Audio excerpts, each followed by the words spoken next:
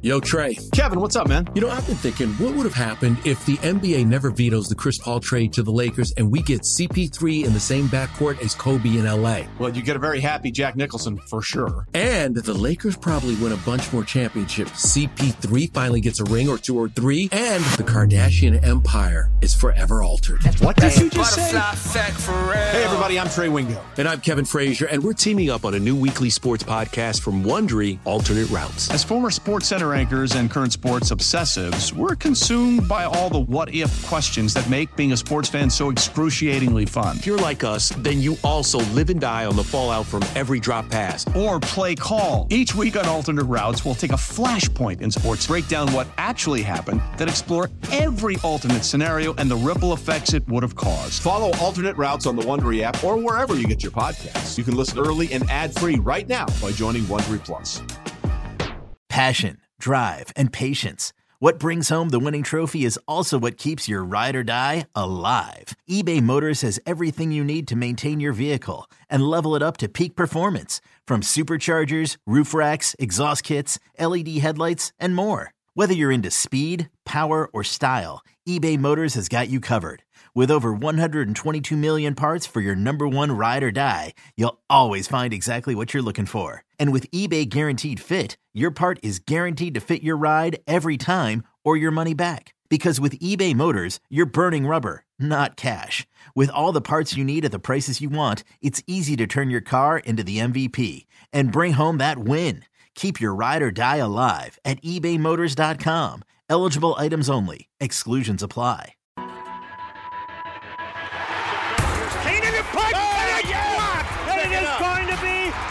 By the Saints for a touchdown! Eat your inside pass to everything Saints football. And the kick is good! We'll take you to places most fans never go. We'll watch from 60 to practice, to the sideline, to the locker room. Following every twist, turn, and touchdown of the Saints season. That is going to be a touchdown! Taysom Hill!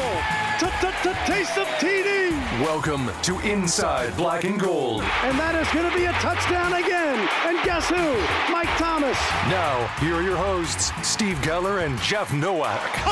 Oh, baby!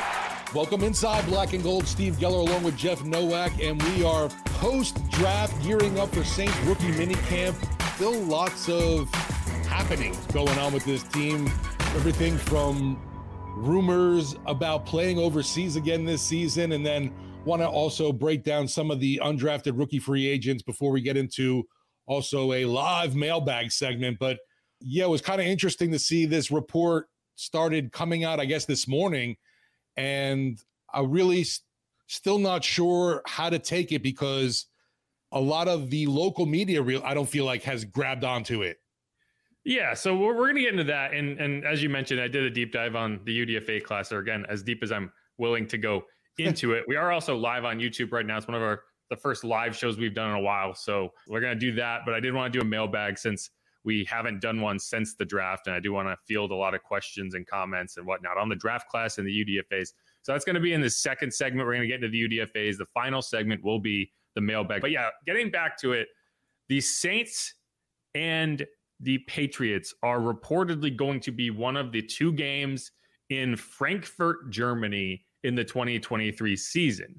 Now, it's still, the reporting is still a little sketchy. We have not had anything confirmed stateside as to whether this is legit or not, but there is a newspaper in Germany. I think it's called the Bild newspaper, and I had to translate it from German to understand what they were saying. And so, you know, Google Translate is not always reliable, but they do get the names right. And they're saying the Saints and the Patriots, which we already knew the Patriots were going to be one of the teams, and then the Bears and the Chiefs will be the other game. Now, this will be the second year that the NFL did international games in Germany. And so it feels unusual because you don't usually see teams get back-to-back seasons with international games. But it doesn't surprise me at all that this news is coming out now and that the German side of the equation has it a little earlier than we do. And so I'm going forward on the assumption that that is correct and the Saints will be in Germany at some point next season. Yeah, like you said, it's a little odd to find out, oh, the Saints played in London last season. They're going to be going overseas again this year to Germany. I think the positive I'll take from it is at least it's not a home game that's being taken away from the Saints this year. Yeah, and so that's the other thing is the Saints had 9 road games. Right. And I think that they would want to pick a team that had the extra road game to take that German game, because that way they don't lose one of their 8 home games, which would be unfair. So that's something. And I do think it is also a little more complicated because it has to be one of the Patriots' opponents. Right, like it's not like they have the entire league to choose from. They have the Patriots' opponents to pick from, and so it's gonna be interesting. It's also gonna be interesting to see when it is, what point of the season, because as you remember last year, the Saints could have theoretically taken a bye after the Vikings game in London, but they chose not to, and they chose to have a later bye, so they had to kind of navigate that in season, which didn't end up hurting them. Really, because they came back and beat the Seahawks. But it still meant that you had a London trip and then 13 weeks of football before you got a week off. And so it's going to be interesting to see how they navigate that this time around. If you go back to last season, it was the Seahawks and the Bucks playing in week 10. They both had a week 11 bye, but you won't convince me that it did not affect them over the next several weeks. Because you look at the Bucks, they won that game. They come back and they lose 3 of their next 4 games. They lose to the Browns, the 49ers, and the Bengals. And then the win was against the Saints, a game that they played like crap and should have lost, right? So you could argue that they probably should have lost 4 games in a row after coming back from Germany. The Seahawks, they lose to the Bucks. Then they lose 4 of their next 5 games. Their only win was over the Rams. They lost to the Raiders, the Panthers, the 49ers, and the Chiefs. So like those last 2 are good teams, but those first 2 aren't. So they lost 5 of 6 games if you include that Germany game. So the Seahawks, they were in really good position and they almost missed the playoffs because of that late season kind of swoon. The Bucks, same situation. They should have missed the playoffs if the Saints didn't blow that game that they really should not have blown. So, you're going to have to watch. It's something that you have to consider in terms of the travel, in terms of the time difference, how you manage it, especially late in the season when those games feel like they're a lot more important. So that's going to be something to keep in mind if it's a game you have to play in like November. Something also remember as well, the Saints going to London, they went out the whole week early. After that Carolina Panthers game, they immediately flew out to London, whereas their opponent, Minnesota, waited till like the day before. Oh, what do you know? They showed up and they ended up winning. Yeah, the Saints decided to acclimate to the time difference. The Vikings decided not to. And it's an interesting difference of strategy, right? The Vikings essentially went there and played what would have been a 9 a.m. local time game. Like they were still on that sleep schedule. So it's like they just had a morning game, whereas the Saints played it as if it was an afternoon game. And again, it didn't hurt them because they came back and beat the Seahawks the next week. But I do think that if you see how the Vikings did and they look good in that game, I think some other teams might adopt that strategy. Whereas like you might lose 1 week, but you don't want to lose 2 weeks because of what you did in the week you lost, right? So that's something. It's either way, like we'll probably find out here in the next day or so. I'd imagine that's usually how the schedule release comes out, maybe Monday in terms of the international schedule. And then the full schedule is supposed to be released on the 11th, which would be a week from today. So we're going to find out one way or another whether this is accurate or not. But it's going to be not only interesting to see whether it's there, it's going to be interesting to see what week it is, where the bye week is. It definitely makes the schedule release a lot more newsworthy than it is already, because that could completely change the second half of their season. Yeah, and for sure, like you're saying, the schedule release is a week away. And last season, at least, we had the international games. We knew who was playing and who their opponent was going to be. Assuming maybe the league comes out with that information, comes out before the schedule release. Because right now, we just don't know for sure from the NFL. They will, and it's just a matter of time. But like that's why it would make sense that the German side of this equation gets it first, right? And they're and I'm sure they're more looser with the information than they probably be on this side because they don't care. Why do they care about the NFL? But that game was, if you watch that game, the Seattle-Tampa game, that crowd was hot. That crowd stayed like 45 minutes afterward and was belting out John Denver. Nice. You could hear it on the post game. They're like, "Take me home, the country roads." It was like, why are they singing that in Germany in the first place? But they, it was a great crowd. And so, I understand why the NFL wants to go back, right? Like they're making a lot of money and they're expanding their brand. I get it. But you have, like, when you're the team that's there, like, all of a sudden you're on a 5 out of 6 game losing streak. You're like, man, I didn't really want to go to Germany midseason. Anyway, I think that's all I have on that. The one thing at the London Stadium last year, the Ted Lasso cast was in the stadium, and a big sing-along of Sweet Caroline broke out, which was kind of cool. Yeah, well, they treat it like a soccer game, right? Like, it's exactly that type of energy in the crowd. And, you don't, you lose perspective on the difference in types of, like, how the crowd operates. But, like, NFL, it's a lot of start-stop. You know when to get excited, when not to. They were just at a 10 the entire time, which is just kind of fun. The turf also sucked. Everyone was slipping and sliding. So that's another thing. But all right, let's move on to one other thing that we didn't mention. The Saints are projected to get 2 4th-round comp picks and a 6th-round comp pick next season. And so what a different time, huh? Yeah, well, and you see the Saints kind of sending out draft picks this season. They traded a 2024 4th to move up and get Jay Kaner. And, I think you're looking at that and saying, well, we have one coming in, so we don't mind spending one here. And yeah, so the comp picks, technically, the ones who you're coming in, one is for Onyemata, one is for Davenport, and one is for Ellis. That's the later round one. And then Colin Saunders offset Andy Dalton, I believe, and then Nathan Shepard offset another one, which would have been a 6th rounder. So, that's a pretty good haul for losing some free agents there. And obviously, these are projected, right? This isn't anything set in stone. Onyemata could have a bust-out, campaign, and the Saints could get an elevated pick out of that, not just the 4th, huh? Or is that pretty much set?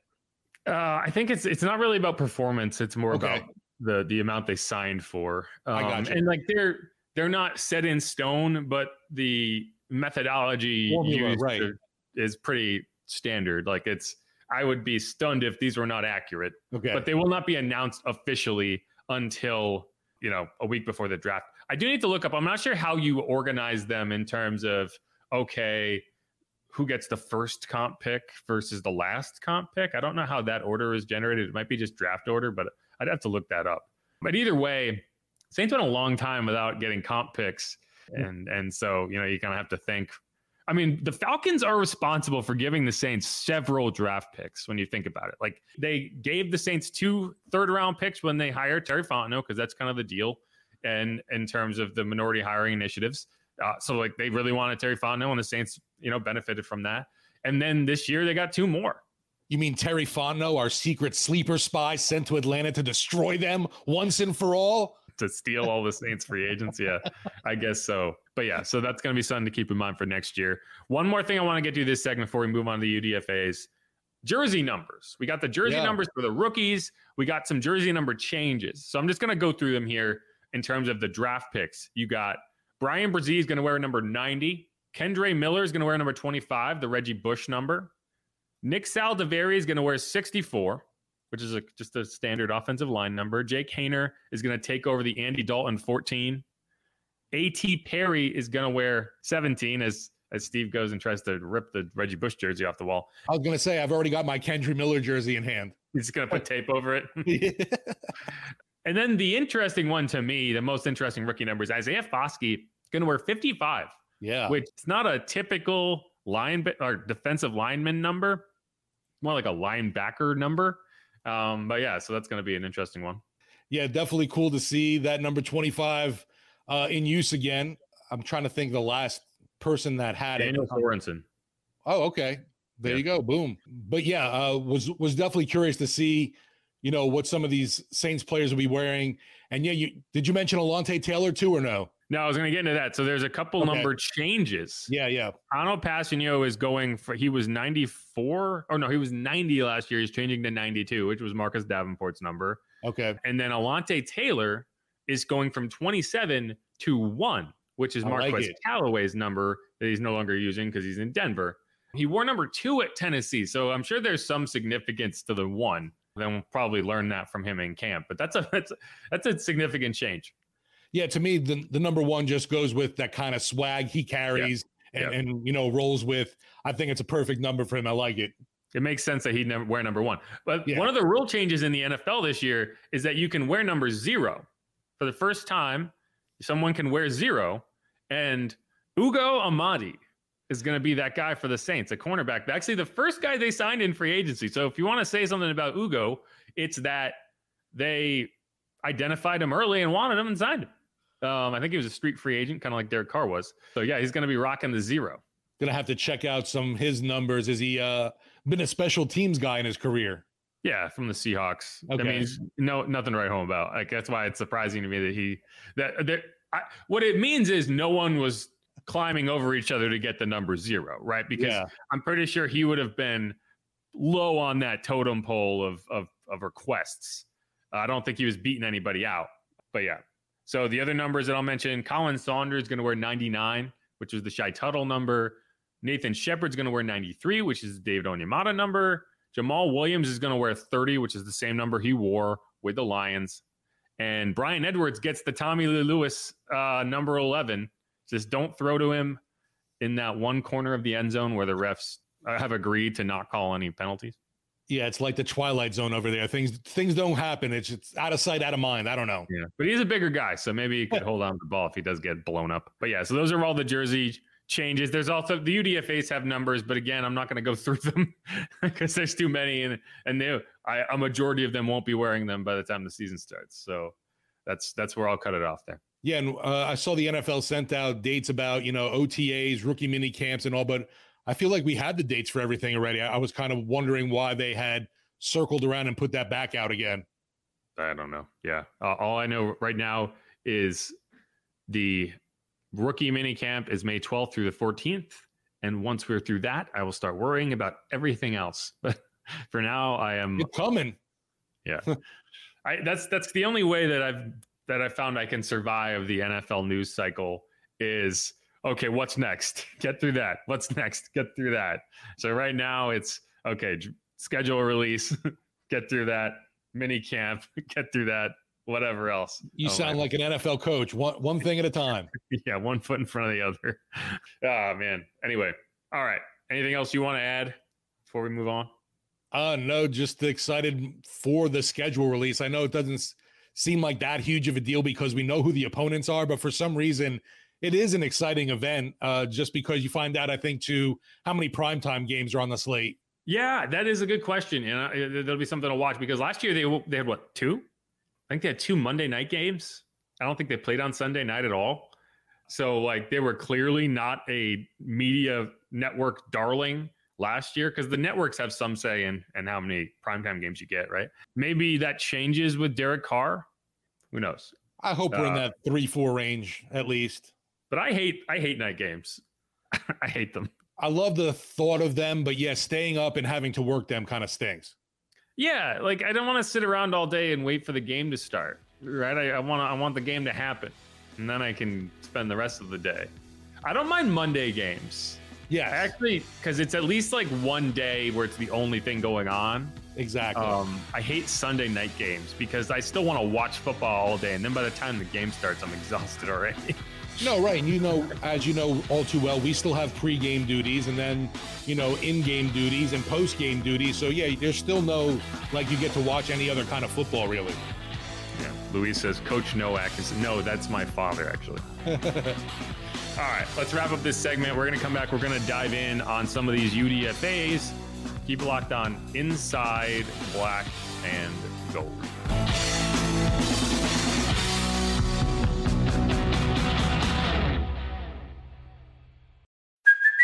Hey, it's Kaylee Cuoco for Priceline. Ready to go to your happy place for a happy price? Well, why didn't you say so? Just download the Priceline app right now and save up to 60% on hotels. So whether it's Cousin Kevin's Kazoo Concert in Kansas City, go Kevin, or Becky's Bachelorette Bash in Bermuda, you never have to miss a trip ever again. So download the Priceline app today. Your savings are waiting. Go to your happy place for a happy price. Go to your happy price, Priceline. This episode is brought to you by Pepsi Wild Cherry. Pepsi Wild Cherry is bursting with delicious cherry flavor and a sweet, crisp taste that gives you more to go wild for. Getting wild may look different these days, but whether it's opting for a solo Friday binge watch or a big night out, everyone can indulge in their wild side with Pepsi Wild Cherry. Also available in Zero Sugar. So grab a Pepsi Wild Cherry and get wild.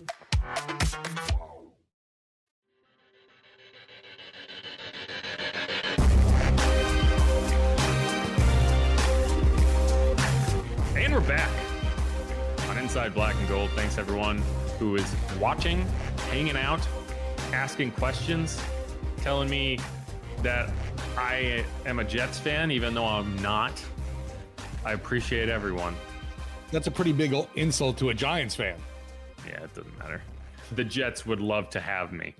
The Jets, this is completely off random, but do you think Aaron Rodgers is having a culture shock because like no one cares about the Jets?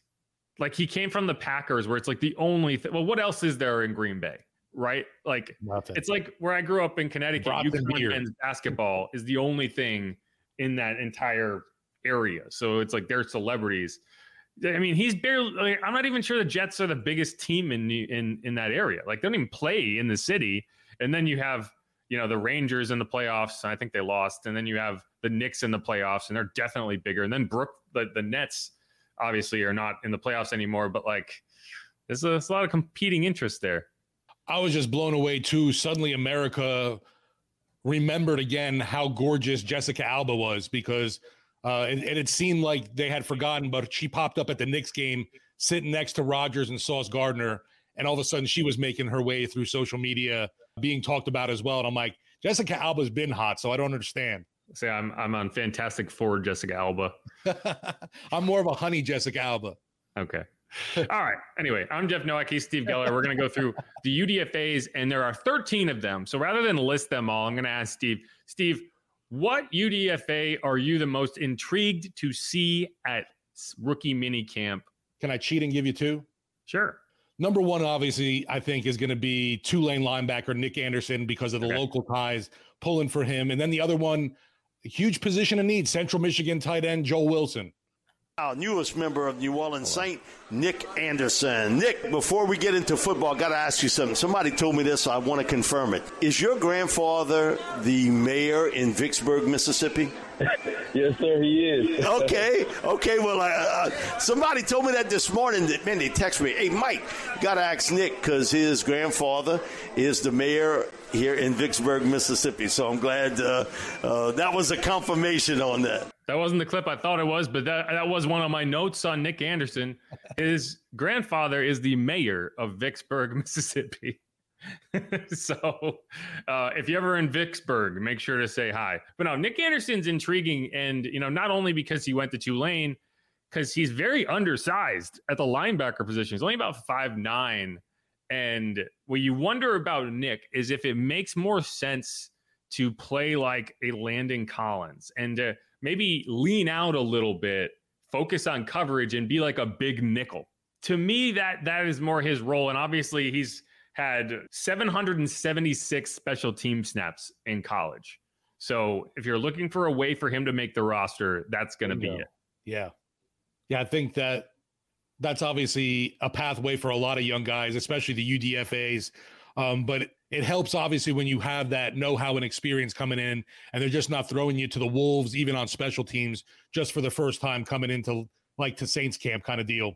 Definitely. The NFL is definitely a passing league, and that's something that I feel like I am prepared for and have been, working to fine-tune. Tulane did a great job, being up under Coach Mike Moose and Coach Chris Hampton. We ran a lot of different schemes, a lot of different coverages from quarters to cover three spot dropping to cover three match. So I have a very, very great intelligence and awareness for different zone concepts and man concepts. A lot of times me and Dorian will have to cover tight ends, even cover slots in certain defenses and running backs out the backfield. So I definitely have an experience of doing that and have production of doing that as well with pass deflection. So I have been working on my hands so I can turn those, pass deflections into interceptions. Again, if you're Nick Anderson, you're trying to make this team, you do it first on special teams, and then I think you do it second in coverage. You are going to have to be an elite cover linebacker to make an NFL roster at 5'9". Like, you're just not going to be able to be a run support player. It's just not going to happen. Like, you're going to get stuck on blocks Because, I mean, you got to be quick. You got to get around him. You're not going to beat them. And so that's going to be something for him that I think is important. The other guy you mentioned is Joel Wilson. He is intriguing. He is definitely not a blocking tight end. So I think the Saints are still going to be in the market for a just solid blocking tight end, right? Like a Josh Hill. You need one of those on the roster, like a Nick Vannett. They don't have one right now. Juwan Johnson, I think, is a good receiving tight end. He's not a great blocking tight end. And you don't want to have him spending all of his energy in line blocking. You want someone who's just good at it, right? Like JP Holtz is a guy who you look at, maybe Taysom as a blocker. But that's going to be something, because that is not the strongest part of his game. He's 6'3", 242, right? Like that's not elite size at the linebacker or at the tight end position. He has good balance. He gets into the open field and you can see it. He's quick, a little stiff. He had 44 catches, 445 yards, 6 touchdowns last season. He was also productive in 2022, 31 catches, 367 yards, and another 6 touchdowns. This is a theme that you see a lot with Saints players in general, is they all played quarterback in high school. That was true of Joel Wilson as well. He threw for 11 touchdowns as a senior in high school, ran for 450 yards and 7 more touchdowns. He also played linebacker on the defensive side of the ball. So when you look at the Saints UDFAs, it's always, okay, we want elite traits in at least one category. And in this case, he is a pass-catching tight end, very athletic, able to get downfield. Kind of looks like Troutman if you want to have an example. He kind of plays that way, where the athleticism kind of catches you by surprise. I don't know if they'll be able to use it, just like they were unable to use Troutman. But he's going to be someone that's interesting to watch too. Yeah, you mentioning that, this is more of a pass-catching tight end. I'm curious to see, though, still, what are they going to do about that inline guy that, stays in to block? Is there somewhere you're going to have to bring in a free agent, or do you have to do a trade with someone? What's his name? Forrestal? Yes. Maybe that's him. I don't know. Miller Forrestal? Miller Forrestal. I know he's a big dude. I know nothing about him, so maybe he's a good blocker. We'll find out. Right. There are a few other interesting names on this list. The guy who stands out probably the most on the defensive side is Anthony Orji, the guy out of Vanderbilt, who that is how you say his name. He's, we talk about plus athletes. You're looking for something that sets you apart, and that's him, right? He ran a 4.5 340 for a linebacker. That's really good. 38.5-inch vertical leap, 10.2 broad jump. He's 6'1", 230, 32-inch arms. Another team captain that you see all the time is team captain, Senior Bowl players, 4-year starter, that sort of thing. He's aggressive. He's always around the ball. He misses a lot of tackles. And that's what you're going to look for with him, is can he play with that head on fire energy and not make mistakes? Because that's where you kind of have to find that balance. You can't be missing tackles because you're trying to be aggressive and get upfield. But it is why he was very highly productive. He led the SEC last year. He averaged 9 tackles per game. He has led Vanderbilt in tackles for the last 3 seasons. He started 32 consecutive games. So, it's a guy with a lot of experience. He's going to be flying around the field. Another guy who I think you're going to have to make your initial impact on special teams. But, when you can get a linebacker who, he was projected as a 6th round pick by some people, so you're getting a good value here. When you can get a linebacker with the prototypical size and strength and athleticism you need at that position as a UDFA, I think that's where if you're the Saints, you jump all over it. Yeah, you mentioned obviously the versatility of having some special teams work. Anything with him playing strong safety at all? No, he's too big. It's 6'2", 230. You're a linebacker. That's the difference between 6'2", 230 and 5'9", 230 is, you can project a little differently. He needs to be, he is a run linebacker, right? Like he is a run support linebacker. And the issue for him is a lot of times getting upfield too quickly and getting out and overrunning a play. And that's what you got to fix with him. On the offensive side of the ball, there are a couple really interesting players. We talked about Malik Flowers in the last episode, so we don't need to do that again, but he's obviously the return specialist. It's always fun to watch. Cy Barnett, who we talked about before we came on, wide receiver / punter / kicker out of Davenport College in Grand Rapids, Michigan. He's another fascinating guy. He's 6 foot 190, 4.38 40-inch vertical leap, 10 feet 11 inches on the broad jump. He's also, as I mentioned, a kicker and a punter. He once punted an 87-yard punt. That is his long. 53 catches, 694 yards, 4 touchdowns. D2, which is Davenport's a D2 school. You don't see a lot of Division II football players, but it is not unheard of, right? I think Danny Woodhead might be the best example of, a D2 skill position player latching on. Joe Andruzzi, who's a Southern Connecticut State University alum, that's another D2 school, that the one I went to. He was a good offensive lineman for a while. So, he's a guy who's going to just try to wow people with athleticism. And it's going to be interesting because he doesn't look like a particularly athletic guy. One of the things he said that I picked up was he shattered his fibula and tore his ankle ligaments in early 2020, which was like right before the pandemic started. And one of the reasons he was never able to kind of get above Davenport, like I'm sure he would have liked to transfer to an FCS program or just to kind of, raise that profile. But it took him so long to recover from that he was kind of stuck. And it wasn't really until this last season that he was back feeling like himself. So, he's going to be one. I don't know if they're going to work him as a wide receiver or if they're going to put him in the punter competition. I really don't. But anytime you can say that about a player, it's kind of fascinating. We have a big breaking news on the tight end front. They signed somebody? Not the Saints, but a former Saint is off the market and not going to be returning to New Orleans. Also was with the Jaguars. Dan Arnold reached an agreement with the Philadelphia Eagles. Not that blocking tight end anyway that this team needs right now. He wouldn't have been that. No, definitely not. He's not that. All right, going forward. So Roderick Thompson, running back out of Texas Tech. He reminds me a little bit of a Kendry Miller in terms of this is another just one cut downhill runner. The problem with Sir Roderick is he doesn't seem to know that about himself. He has a really good skill set. He's just a power runner. He's got speed. When he hits the hole with conviction, he's gone. Like you go watch his highlight tape and you'll see run after run after run where he gets to the hole and then he's just by everybody because he's got the speed, he's got the power. The problem is he's constantly dancing around. So if they can kind of train that out of him, I think you have a chance for a decent running back. The guy I'd comp him to, generally speaking, would be like an Ahmad Bradshaw, kid out of Marshall, 7th round pick a long time ago, maybe 2008, 2009. He has that type of skill set. But again, it's like you just got to learn how to use it. He can also catch the ball, so he's someone interesting to watch. And then one more that I'll mention is Shaquem Davis, wide receiver out of South Carolina State. Now, this kid is 6'5", 217. He is bigger than their tight ends, at least size-wise, not weight-wise. The issue is, again, he doesn't play like it.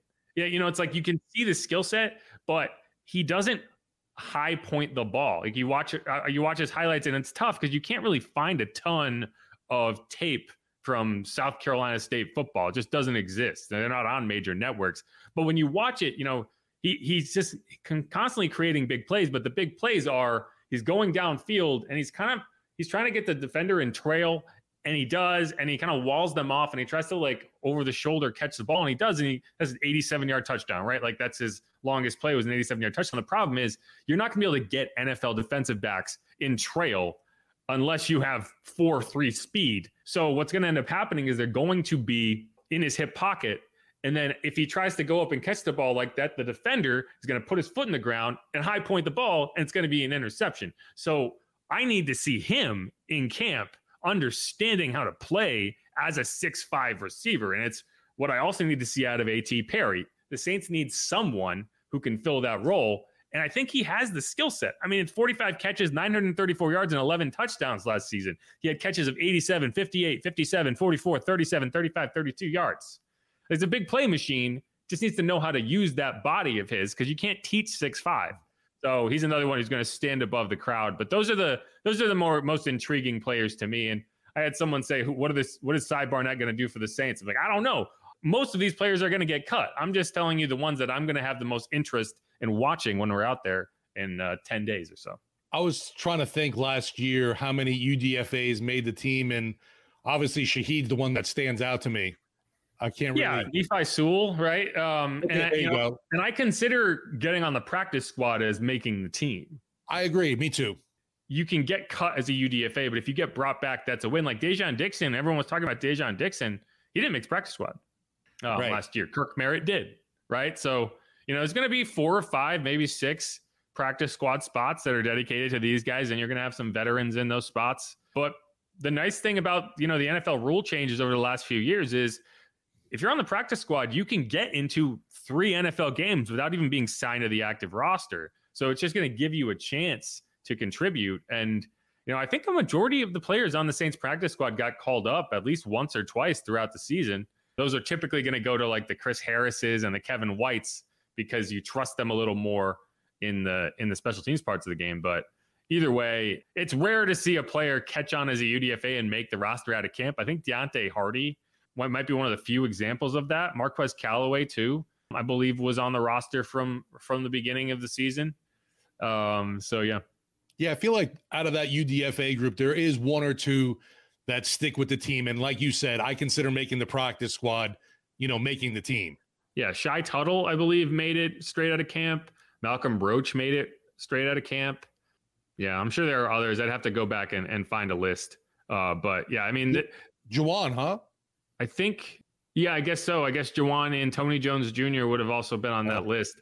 Yeah, so, I mean, the Saints love the UDFAs. It's not unusual to see them make an impact, but you got to really stand out in some way. Andrew Dowell wasn't a UDFA from the Saints. I think he was picked, or he was a UDFA somewhere else and then latched on with the Saints. Yeah, I don't know why Cowboys stands out, but that could be wrong. I think it might have been. He was another team, and then he kind of ended up on, like, he washed out. He ended up on the Saints, and they really liked him. But yeah, I mean, that's where this starts. That's kind of the we can get really excited about the rookies and whatnot, and all the action in the preseason. One of the more exciting things is watching the UDFAs because they're playing for their jobs. Like Isaiah Foskey doesn't have to worry about missing the roster. He's making the roster. He's just trying to get better and better. Cy Barnett, this is his Super Bowl, right? And that's kind of fun. Right. And then obviously, you hear it all the time. What you put on tape, it sticks because other teams will come a calling kind of deal. Yeah. I just don't know really how, other squads aren't getting OTA and training camp footage of these guys, huh? I'm not sure if that's shared around. Right. I don't think so. I mean, the Saints make sure to only let you record individual sessions. So if that's all they're getting, who knows? But like the Saints ended up with Taysom Hill off the Packers waivers, right? Like it happens. Well, that's a great story though, because they were scouting somebody else and then ended up seeing him in their footage or whatever. So that's pretty amusing. Yeah, no, I mean that's why teams are typically fine to say, yeah, we'll cut this guy and stash him on the practice squad, because it's rare to see a team invest in a player just off the scrap heap without knowing anything about them. The Saints tried to do it last year with Tanner Owen, and he ended up having a heart condition, and he got waived with an injury exemption, right? Ian Book went to the Eagles last year. So it does happen. Just not, I would qualify it as rare, but I think that's why the Saints hit Rashid Shaheed last year until the last possible moment. And then you get him on the field and you can understand why. I will say, so the last note I'll make is Malik Flowers. He's not the same. Like you talk about return specialist, and he tied Rashid Shaheed's record at the FCS level. He was Montana. Rashid Shaheed was Weber State, which they play against each other. It's the same level. And I think the Saints are kind of in the mode where they want to just bring in a return specialist every year because they're good at it. He's a much different type of returner than Rashid Shaheed, where you see Rashid running and he's like gliding. Like you would never know he was running fast, but he is. Whereas Malik is more like a running back, I would say, than a true kind of galloper, right? He's running hard. Like you can tell he's running hard. He's going real fast, but it's not smooth like you would see with Rashid, but he can break a tackle with the best of them. And I think that's what Rashid doesn't necessarily have. He's not running through arm tackles as much as that's what Malik is going to do. So he's going to be fun he's fun to watch. I don't know how effective he'll be at the NFL level, where the angles that players take don't have to be as good. And you're not outrunning everybody the way he was at the FCS level, but he's gonna be fun to watch in the preseason at the very least. And I'm still interested to see what Shaheed can do in the return game, because I think we saw him struggle more with that than as a receiver last year. There were like 2 or 3 instances where the turf monster got him. Yeah, he didn't break anything, and that's what you want to see. Like, it's tough to make a huge impact at returner. Like if Devin Hester was coming into the NFL right now, you would be like, where are you going to play, man? Like, you're a cornerback who can't play corner. you're a wide receiver who can't play wide receiver. Like, are we going to keep you on the roster just to do this? Because it's hard to justify a roster spot. Whereas he's like, because he came in the NFL at the time he came into the NFL, he's one of the greatest players in NFL history, right? Just because he was that big of an impact.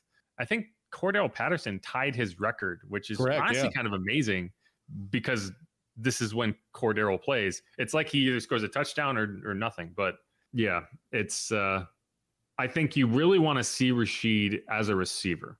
And if that costs him opportunities in the return game, so be it. I would be very upset if it went the other way. If they were limiting his action as a wide receiver because they wanted to make sure he had energy to be a returner. Because in today's NFL, just not turning it over is about the best you can hope for in a lot of instances. Yeah. And obviously with the new undrafted rookie too, it's like nothing's for sure. Nothing's given. We don't know how he's going to fit in, and he might not be trusted enough to be that return man, especially early on. You know, it takes a while for them to really trust guys in handling the ball. I mean, Rashid wasn't on the roster until week 5. Right. 6, Exactly. week Right. 6, right. So like he didn't exactly get a glowing endorsement out of camp either. Deontay was. And it was mostly because at that point, they didn't really have a return specialist. So, they'll do it. Is he the last one to return a kick for a touchdown? Because I can't think of anybody else. I think so. I think the last kick return for a touchdown was the punt he returned against Seattle. Seattle, right. Yeah. That's all I remember too. Taysom had a long return. I think he got taken down like the 55. Kamara had a return for a touchdown. Who was that one against? Because I remember it was kind of like a stutter step, and it was like, no, stop, stay in the end zone. And then he kept going. It was like, oh, no, yeah, keep going. I don't remember who it was against, but I know it was in 2017 because it was his rookie season. Because there's no way in hell Kamara is going to return kicks ever, like in the last 4 years. Yeah, like I said, I remember that whole like kind of stutter move, and it was like, should I go? Shouldn't I? And you were kind of like, no, and then saying yes, yes, yes. Right. One other note is Lou Hedley. I'm not even going to go into it. If you want to go down a rabbit hole, feel free. Google him. You'll be looking for a while. Fascinating guy. Full body tattoos. He wears number 94. Wore number 94 in college at Miami. That's because he idolized The Rock, who played at Miami. I've mentioned that before. He's also kind of an Australian rules kind of rugby guy, right? So when you're watching him punt, a lot of times he'll take those like side steps to kind of create an angle, which is like always like it stresses me out whenever I see that because I'm just waiting for someone to just like trip him up. Or I think that was what happened when the Saints against the Seahawks last year. I don't remember their kicker's name, but he's another one of those like rugby style kickers. And he ended up like losing his grip on the ball, and then he just like tried to run for it or whatever, and the Saints stopped him. That was funny. But yeah, so when you're watching him out there, get ready because you're going to see a little bit of that. The Saints seem to find some very interesting characters at punter. Might as well. It's a boring position. Might as well make it interesting, right? I mean, even you go back to obviously a guy like Thomas Morstead. That dude was just yoked. I mean, they drafted him. Right, yeah. And exactly. But even kind of that, I don't know what kind of personality you would say with the Blake Gillikin, but he's also kind of like that rock and roller kind of mentality, I would say. Yeah, I agree with that. But all right, let's wrap this segment up so we can come back and get into our live mailbag. Thanks everyone who is in here. Thanks everyone who's listening. I know it's kind of a weird time. This is Inside Black and Gold. If you haven't subscribed yet, do that. If you haven't subscribed on the YouTube channel, do that. Really helps us out. Hit the like button, hit the subscribe button, leave a rating, leave a review. I'm Jeff Nowak. He's Steve Geller. You can follow us on Twitter at Jeff_Nowak and at Steve Geller WWL. That's G-L-E-E. I'm sorry, that's G-E-L-L-E-R. I'm sorry, I just confused people more than it would have if I hadn't spelled it at all. But yeah, we'll be right back. This is Inside Black and Gold.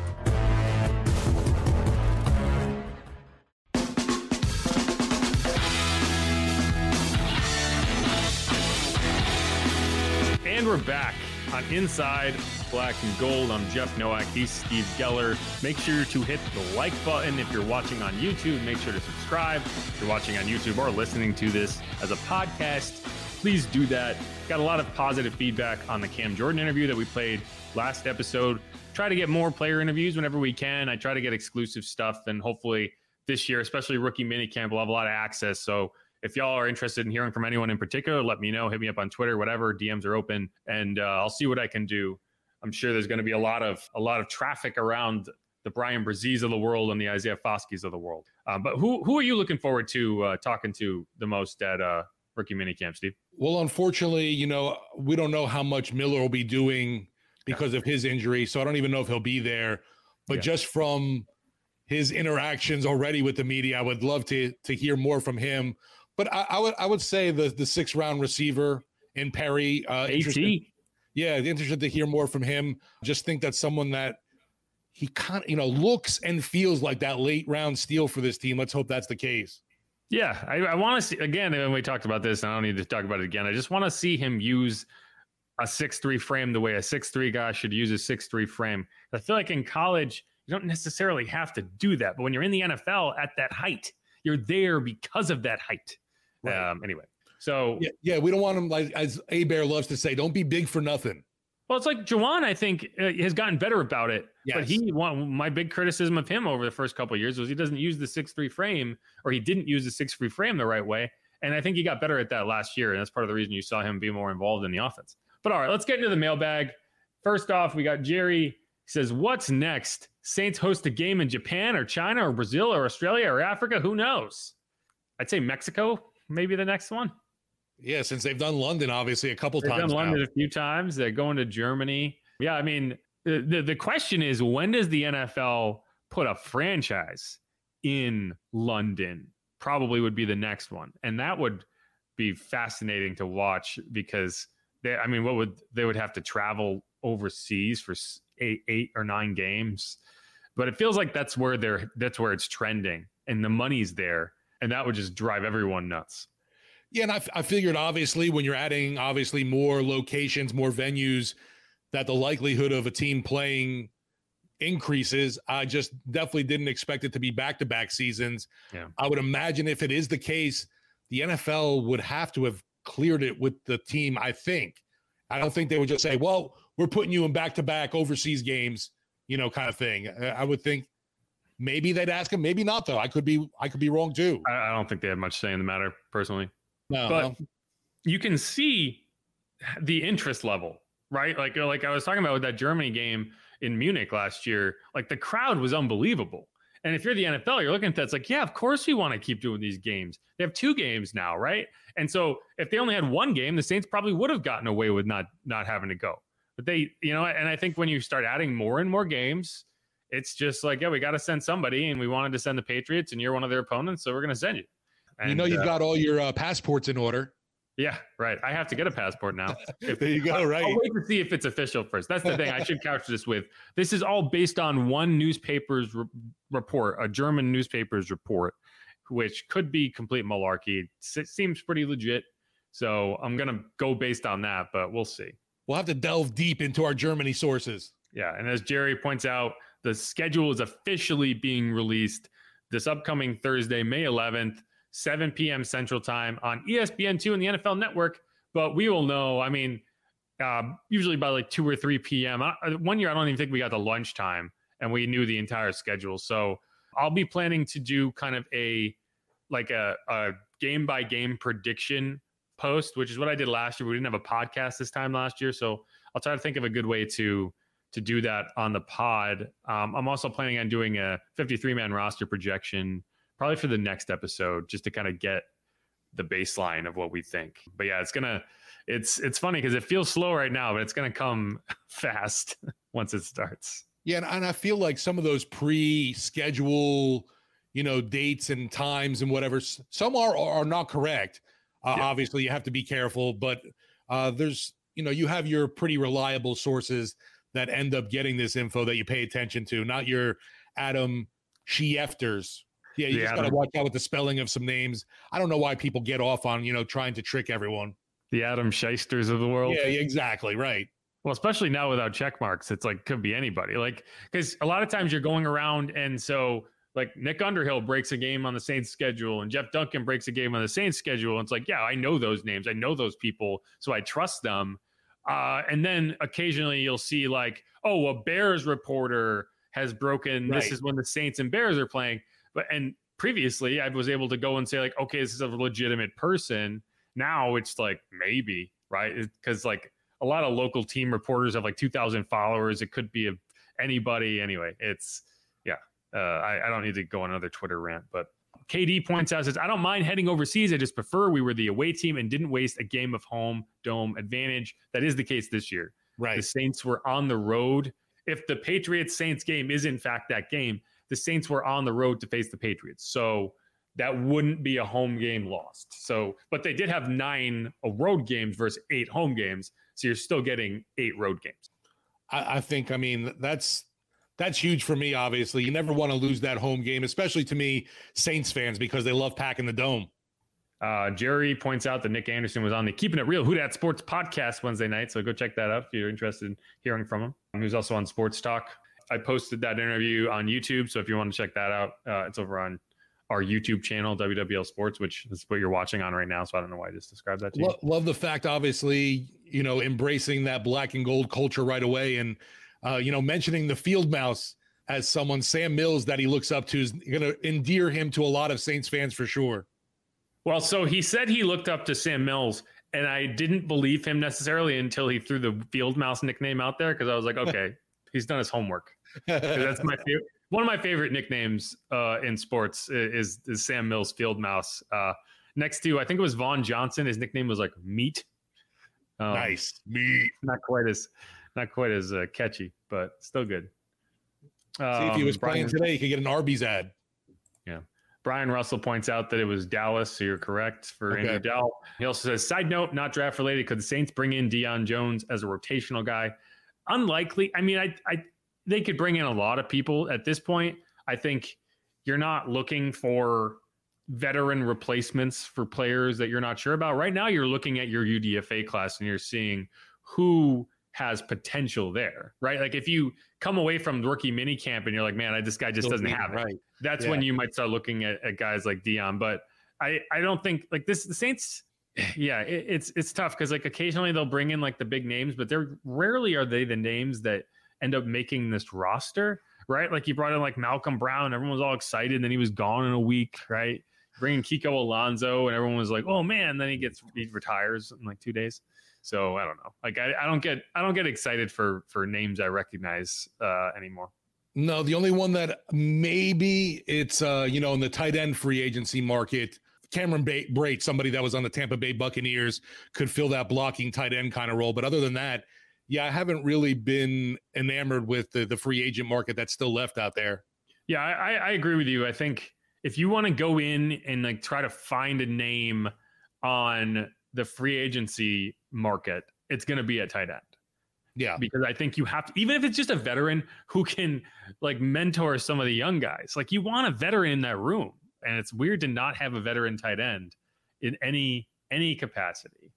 KD says, would it be advantageous to switch our D to a 3-4 or at least multiple like in New England? I ask because last year on D, I feel like though our line was our biggest liability aside from injuries at defensive back and linebacker. No. And the reason I'll say this is because you are in what could be the final season or two of a regime / youth build. And by that, I mean, Cam Jordan is aging out. Demario Davis is aging out, right? Like Marshawn Lattimore, he's still in his prime, but he's getting to the, edge of it, right? Matthew, Honey Badger, Yeah, Alvin Kamara, Tyrann Mathieu.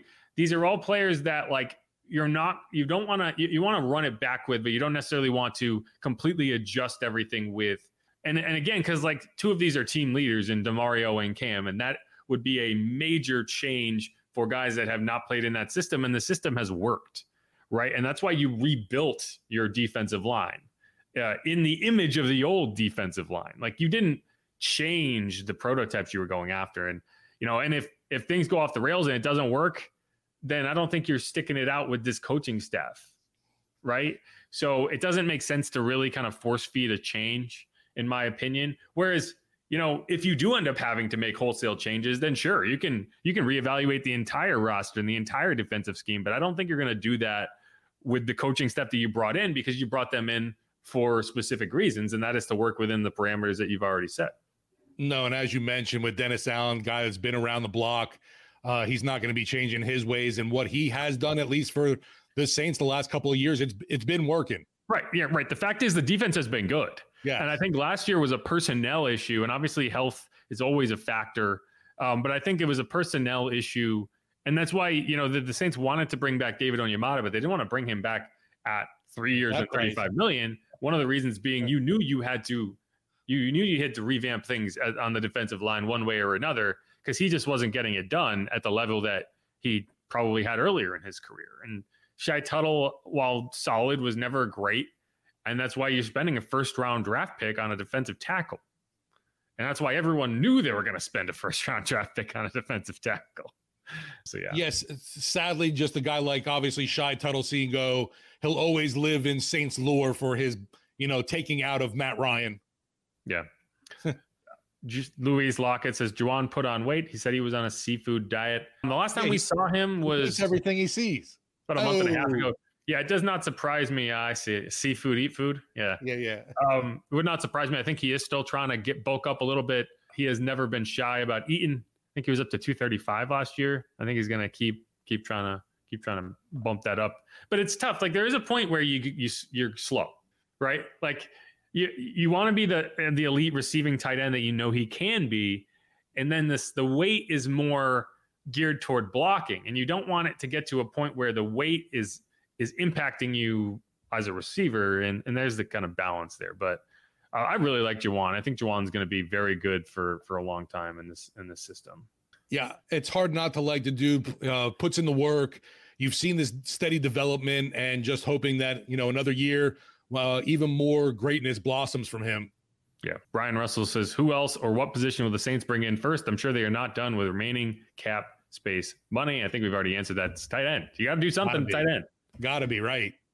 Because, and again, it's not because you don't like Juwan Johnson. I think you really do like Juwan Johnson. Yeah. There's just roles that you have to fill, and you don't have anyone to fill them. Unless Miller Forrestall shows up and is a revelation as a blocker, I think you're going to want to bring in somebody at a decent value. Who was the blocker that we lost to the Giants? Nick Vannett. Yeah, is Vannett a free agent out there? We could bring him back. I don't know, but either way, like, that's a good example of like that type of signing is what I think the Saints are going to go after. Right. Like, not Nick Vannett this year, but Nick Vannett 3 years ago. Brian Russell's busy in this chat here. Says, would hate for Brzee to be Zion Williamson and a bust. I would hate for anyone to be a bust. I don't think Brian has any reason to. I don't think there's any reason to look at Brian and say, man, the bust potential there is off the charts, other than the injury history, which is part of the reason he was there at 29, right? I'd hate to go into a rookie campaign thinking that, for crying out loud. I mean, how negative do you want to be? Well, I mean, the fact is, he would not have been on the board at 29 if the injury history wasn't there, right? Correct, right. So you're benefiting from that, and you're hoping that it's a much ado for nothing, which you did all the scouting. Like, you had all the medical people look at him and poke and prod and bend his knee around. And like, if you had concerns, you would have, the Saints are not shy about dropping people off their board for health concerns. One thing I was surprised, Jeff, Pete Prisco from CBS Sports NFL analyst, he's pretty rough on the Saints. I know Whodats really don't typically care for his take, but about Brzee, he said that, great value pick for the Saints, shouldn't have been there at 29. The guy's best football is ahead of him, and he even compared him to Ndamukong Suh. And I was like, whoa. Yeah, exactly. Suh was he a number one pick? Overall, he might have been. He was up toward the top. I know that. But just to hear that, it kind of threw me back. Other than the fact that they both play defensive tackle, I don't see, like, Ndamukong Suh was always more of a nose. Brian Brzee is not a nose. Definitely like a 3 technique. And yeah, I guess. I don't know. Like, it's nice to hear someone's giving them props. Right. I think Mile Kiper gave them the worst grade of anybody, which was still like a B-, because that's kind of it is always funny to see the scale of like who's afraid to have people get mad at them. So it's like, yo, you're really talking shit, but you're saying it's a B-. I mean, but honestly, it's really hard to give out anything but either a B or C to me. I mean, you start getting to an A or even in the F range, it's like it's a little too far, I guess, of either way, getting 2 up or 2 down on a draft class we haven't seen anything from. Well, Mel was also pretty critical of the 2017 draft class too. So, I think he came back and was like, "My bad," a couple years ago. But yeah, so take that with a grain of salt.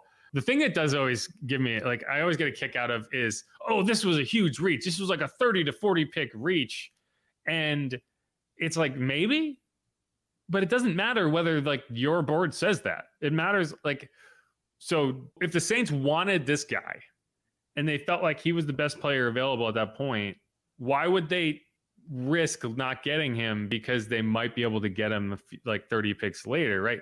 Like they didn't pick again until 71. So sure. And then you got the running back. So it doesn't like, it posits a reality where everyone is working off the same board, and that does not exist. And I think one of the picks that people were critical of, like, this is what's funny to me is, so we have a question here from Larry Connor Jr. He says, do you guys think Foskey has the potential to be the best player from this class? And it's funny when you look at like the local reaction, everyone seems to be in love with this pick. Even Bobby loves this pick, and he's been very critical of a lot of things the Saints do in the draft. And if you go nationally, everyone's like, reach. Yeah. And it's funny because it's like, what do the national pundits think the Saints need? And I don't know. Like, I don't know if there are better players on the board at that point. You're talking about 40. You're not talking about 20. And I do think Isaiah Foskey has the chance to be the best player of this draft class. But I think of it in the same way that Cam Jordan has been the best player from the 2011 draft class. Like, I think that he has a chance to be a very consistent player for a long time. And Cam never blew the doors off. He never had a 20-sack season, right? But he's always available. He's always making the right play. He's always holding up against the run.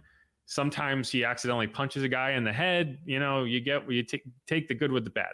But that's why, like, when you compare Isaiah to players, like, I'm not even comparing his play style to Cam. I'm comparing his personality and his perseverance and what he brings to the locker room, because in that sense, they are very similar. Though the one guy I'm definitely anxious to see more of, because I did not watch TCU football, is Miller. And some of the clips that you even posted, especially that one, if it was right after the draft or whatever, when he was just able to maintain that balance, that to me was out of sight, jaw dropping, eye popping, whatever you want to call it. And definitely anxious to see something from him. If it's come training camp, so be it. Just want to see, I think the Saints have some good luck maybe with those running backs in the third round. Who knows? It's definitely possible. Their track record of drafting in the first round or in the top 3 rounds for running backs has been very good. They haven't taken many of them, but they've all been good. Right? We went through it in the episode, the recap episode, but it's like Deuce McAllister, Mark Ingram, Alvin Kamara. Pammy Whammy says, I don't trust anyone with Mel Kiper here, and that includes Mel Kiper. Larry Connor says, are you guys tired of the Saints drafting a short, average arm Drew Brees clone type of quarterbacks every couple of years? I mean, as long as the starter is a good player, I'm not mad about it. They can draft whatever quarterback they want. Derek Carr's going to start. And Drew Brees started prior to this. And, when it was Andy Dalton, that's when I would have I would be annoyed if you brought back Andy Dalton and then took Jake Haener, a guy who might develop into a younger Andy Dalton, right? If you're going and bringing in a Derek Carr, then I'm perfectly okay with a guy like that you can kind of develop over time. But yeah, I guess the shorter stature quarterbacks, people are maybe thinking that they're trying to recreate the whole Drew Brees magic. But I mean, the more you look from Haener, love the presence that he has in the pocket, the awareness, and you can't deny his accuracy as well. I'm not sure how strong of an arm he has, but I do know it's accurate. There's Scout with Clout says, I was more critical than most, but only because of how it compares to the Eagles draft and because of cost. We actually got some good players, though. I don't buy that the Eagles draft is that good. Well, you hear the Georgia players, and that's why you have all national champions. So like Howie Roseman is just taking the most popular player option available. It's not. It's like it almost has nothing to do with scouting. It's like, who do the fans want? I'll take that guy. Right? Like who's number one on the board on the yeah PFF right. board. It's like he's watching ESPN and taking the best available player on their board, because it's like it's so wild. And hey, it's worked for them. Good for them. I'm not buying that they're this great drafting team, because they've had misses too. And I don't know. Like, everyone loves the Eagles. They're the darling. Good for them. Whatever. No, as an Eagles fan myself, I'm quick to always mention, don't forget about the Jalen Reagor pick over Justin Jefferson. Yeah, I'll never let them forget that one. They can be Super Bowl contenders every year, and I'm still going to give them crap for that pick. Every time he dances, a little part of me breaks. The scout with clout here, he said, I really thought after Carr, Winston, Luton types that they'd go for Dorian Thompson-Robinson. I thought they would go for Dorian Thompson-Robinson too. And it's like every time Jeff Ireland comes out and says, I want a dual threat quarterback, and then they do the exact opposite in the draft. And I'm just like, why are you lying? Well, either you're lying or you have no influence in this process, which I don't believe is true. So why is this the case? Huge smoke screen. Yeah, I don't know either, but that took me back too, because I think he said that at the Senior Bowl, right? Yes, he did. I don't think Dorian was there. I think that's why. Maybe if Dorian Thompson-Robinson was at the Senior Bowl, they might have drafted him. Jake Haener was there. Hey, Saints fans, you do have the Senior Bowl MVP now. Senior Bowl MVP, baby. And here's another one. Showed up late, but he's been active here. Miller is going to be an animal. I think he's a better running back than Williams. I don't know who he's talking about. Who's Williams? Oh, Jamal Williams. Okay, yeah. I meant someone else in the draft. I mean, different dudes. I mean, come on. Yeah, it's tough to compare a rookie with a guy who's been. I mean, Jamal Williams is a veteran who you trust right now, and so that's why I like having both of them in the room. Who just broke a Lions record held by Barry Sanders? What? Oh yeah, the touchdowns. Yeah, I mean, like just a guy you trust short yardage. I think, but they're very different runners. Yeah. Right. Like I don't think that Jamal was ever the dynamic runner that you hope Kendre Miller can be, especially when you watch the tape and he just pops, but I like Jamal. I think Jamal's going to get the lion's share of the secondary work behind Kamara. And when Kamara's out, inevitably, he's going to be the starter. And then you're going to work Kendre in. But I like Kendre a lot. I think it's a great pick. Yeah. And just with Williams, I think the player and the personality is a great fit for this team too. It's Austin. I always point out that the Saints took Boston Scott in the 6th round. I give him crap for it all the time because they just let him go. Yeah, like it's so annoying to me. They also took Daniel Lasco in the 7th round, and he stuck around for a few years. Actually, he was on special teams for a little while. I think he had a nasty injury at one point.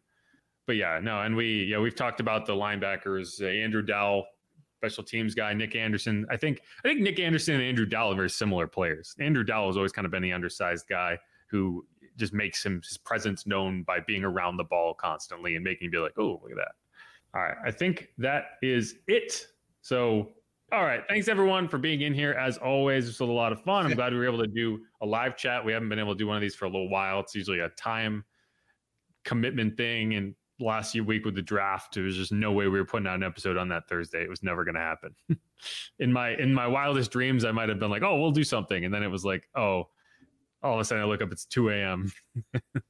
No, the draft process and even going through the recap show the next day was a big blur. Yeah, but I enjoyed that. I want to get Charlie on here more. I think he's a good voice to have. I think he does a really good job. I think he was really good in that episode. So I like to try to get him involved. Best producer in the world. He's busy this time every day because he's producing the show. And if you're listening to this and you can't get enough, go hang out with Bobby and Mike over on Sports Talk WWL. But all right, y'all. This was fun. As always, thanks everybody for listening. Make sure to hit that subscribe button. Until the next time. Peace, y'all. Do that.